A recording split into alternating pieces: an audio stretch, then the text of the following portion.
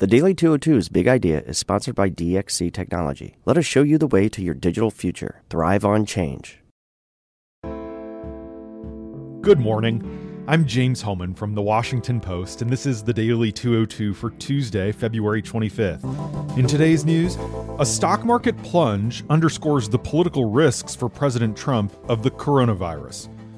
Harvey Weinstein's conviction is a breakthrough for prosecuting sexual assault. And Mars's magnetic field turns out to be much stronger than we thought. But first, the big idea. The mayor of tiny Burlington, Vermont, was back from Nicaragua in July 1985 and eager to share the good news. The country's Soviet-backed government, forged via armed rebellion, was cutting infant mortality, reducing illiteracy, and redistributing land to peasant farmers. Its Sandinista leaders, branded terrorists by the U.S. government, impressed him with their intelligence and sincerity.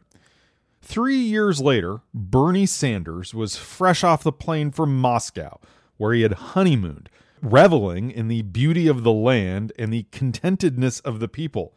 And a year after that, he returned from Cuba, having tapped into a revolutionary spirit that he called far deeper and more profound than I understood it to be. With Sanders now surging to the top of the Democratic presidential field, those 3-decade-old impressions introduced a volatile new element in the race Monday as rivals reacted to Sanders' decision to defend those past remarks, not disclaim them. Asked about his favorable reviews of Fidel Castro's Cuba during a 60 Minutes interview that aired Sunday night on CBS, Sanders said the communist leader deserves criticism for the authoritarian nature of his government and praise where it's due, including for what he called a massive literacy program. The comments offered instant fodder for opponents who had already been sharing the old clips and highlighted the risk to a candidate with a track record of sympathy for communist and socialist governments that's unlike any other recent or really ever Democratic nominee.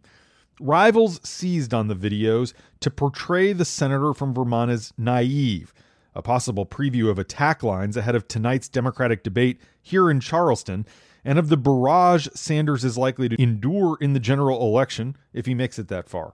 Mike Bloomberg said Fidel Castro left a dark legacy of forced labor camps, religious repression, widespread poverty, firing squads, and the murder of thousands of his own people.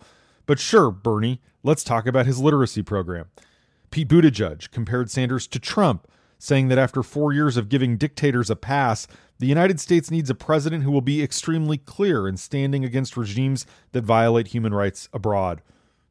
The fact that Sanders' long-ago travels in the communist world have become an issue in the 2020 race reflects how unorthodox a choice he would be to lead the Democratic Party. Sanders has promised to remake the party in his far-left image as a democratic socialist, and he argues that his vision for a political revolution is best exemplified by thriving democracies, first-world societies like Denmark. Yet, in the 1980s, during the dying days of the Cold War, Sanders indulged a fascination with far more disruptive and divisive strains of a socialist ideology he's embraced throughout his adult life. Returning home from visits to some of the U.S.'s most avowed enemies, Sanders offered some criticism, but also plenty of praise in Vermont community television recordings. Many of these videos have been in storage for decades, including during his 2016 campaign. And even after they've been posted online over the last few months, they've remained relatively unknown. Now, Sanders' comments are coming back to life as opponents say that his warm feelings toward his hosts decades ago make him vulnerable to attack and reveal a soft spot for left-wing despots.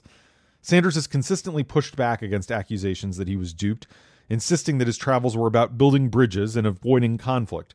His campaign says in a statement that Sanders is proud he spoke out against, quote, Ronald Reagan's dirty wars. Sanders isn't the first would-be president to confront scrutiny over long-ago travels. Remember back in 1992, Bill Clinton faced questions over his 1969 trip to the Soviet Union. John Kerry, the Democrats' 2004 nominee, took heat from the GOP for a 1985 visit to Nicaragua, the same year that Sanders visited. But Clinton was in Moscow as a student tourist, while Kerry went to Managua as a senator, preparing to vote on whether to back Reagan's plan to spend millions of dollars funding the ruling Sandinistas' rivals, the Contras. While there, Kerry challenged the government over its curbs on individual liberties, and he carried back to Washington a proposal for peace. The reasons the mayor of Burlington, which has a population of 38,000, would repeatedly cross the world's great geopolitical chasm are less straightforward. Sanders' infatuation with revolutionary left-wing movements, particularly those in Latin America, was long-standing, and it became a key feature of his stint as mayor. He is recalled feeling very excited by Castro's 1959 revolution, which played out during his teens. As a college student at the University of Chicago, he was a member of the Young People's Socialism League. He spent his 20s and 30s as a radical activist, failed third-party candidate, and sometime carpenter. But it wasn't until Sanders became mayor in 1980 at the age of 39 that he began putting his ideas into practice. And while many of his local policies hewed to the conventional, he redeveloped the city's waterfront and he attracted a minor league baseball team, his forays into foreign policy stand out. At the time, the Reagan administration was zealously fighting the Cold War, and Democrats on Capitol Hill were following along largely in principle, if not always in the particulars. Sanders saw an opportunity to transform Burlington into what he said at the time was the de facto capital for an alternative foreign policy, one that viewed the left-wing revolutions less as a threat than as an opportunity. In the early years of his mayoralty, that meant organizing a referendum disavowing U.S. support for the military regime in El Salvador and condemning the U.S. invasion of Grenada, which toppled a communist government. Later, once he had proved himself adept at administering the city and got comfortably reelected, it meant more and more travel to countries regarded as adversaries in Washington. And that's the big idea. Here are 3 other headlines that should be on your radar this Tuesday. Number 1, the Dow Jones Industrial Average sank by more than 1,000 points yesterday, or 3.6%, after Wall Street interpreted new clusters of the coronavirus in South Korea, Italy, and Iran as a sign that the respiratory illness has outraced confinement efforts. The technology-heavy NASDAQ fell by 4%.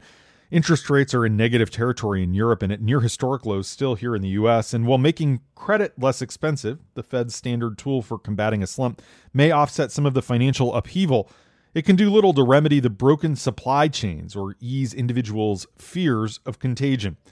Trump weighed in after the markets closed yesterday with an upbeat tweet proclaiming that the virus is very much under control and urging investors to jump back into the stock market. Meanwhile, the White House sent a formal request to Congress for an emergency $1.8 billion to bolster the response. That includes $1.25 billion in new funding for the Department of Health and Human Services, as well as the ability to transfer an additional $535 million that was previously set aside to fight Ebola and use it for the coronavirus instead. The request reflects the fast-evolving nature of this crisis. Just last week, the administration insisted that no additional funds were necessary. Democrats immediately slammed this new request as too small, calling it woefully insufficient to protect Americans and criticizing the administration for trying to raid money from other public health accounts. The Trump administration's disjointed handling of the outbreak has faced mounting criticism as even the president's allies have scrambled to catch up and take preventative steps while seeking to reassure the public, at times struggling to explain their decisions and also offering an inconsistent message. For a president who is governed by tweets and circus, a potential global health crisis that blunts economic growth could expose one of Trump's main weaknesses as he prepares to face voters in November. Number 2, Harvey Weinstein was found guilty yesterday on 2 charges of sexual assault. A New York jury determined that Weinstein forced oral sex on a former production assistant at his apartment in July 2006. And he raped a former aspiring actress at a hotel in 2013.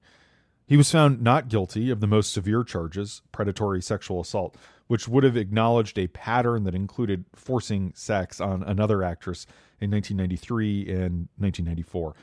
Scheduling is sentenced for March 11th. The judge can give him up to 29 years. After the verdict was announced, Weinstein was handcuffed and taken to jail. His bail was revoked. Weinstein's lawyers promised that they will appeal the conviction on the basis of several concerns, including the amount of media attention the case got and the fact that the 3 supporting accusers were permitted to testify even though charges weren't brought on their behalf. The appeal must be filed after sentencing. Tarana Burke, the original creator of the Me Too movement, said Weinstein operated with impunity and without remorse for decades in Hollywood, yet it still took years and millions of voices raised for one man to be held accountable by the justice system. Weinstein lawyer Donna Rotuno told reporters after the verdict was read that her client, quote, took it like a man. And then she said, "This isn't over." Advocates hailed the Weinstein conviction as a breakthrough because most sexual assault cases that enter the legal system are more likely to fit the stereotypical paradigm of stranger rape, involving a woman who's assaulted by someone she doesn't know, resulting in apparent physical injury and potentially DNA evidence. The Weinstein case, in contrast, presented a far more complicated portrait of what sadly is often the reality of sexual violence. Number 3. NASA's Mars lander, called InSight, like Insight, but InSight, is on a mission to probe the red planet's rocky guts. A suite of new studies published Monday in the journals Nature Geoscience and Nature Communications describe the results of the robot's first 10 months of exploration, and there's some cool stuff. Mars trembles with lots of seismic activity, and the planet is much more strongly magnetic than experts predicted. InSight touched down in November 2018 after surviving 7 minutes of terror. That was the descent during which mission control could do nothing but wait from when the lander met the Martian atmosphere to when it touched down on the planet's surface. The robot landed in a dirt-filled crater nicknamed Homestead Hollow. There, the robot deployed most of its instruments and has been transmitting data back to Earth every day. In April 2019, the robot made the first ever detection of seismic activity, known as a Marsquake. Get it? A Marsquake. They can't call it an earthquake because it's not seismic activity on Earth.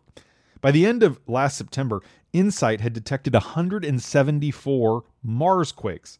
24 of those rumbled up from the planet's mantle and were relatively large, between 3 to 4 on the magnitude scale, roughly similar to the Richter scale we use here.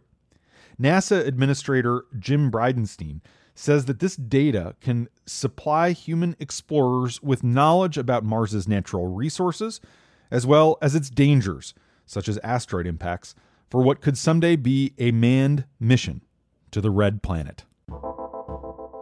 And that's the Daily 202 for Tuesday, February 25th. Thanks for listening. I'm James Hohmann. I'll talk to you tomorrow.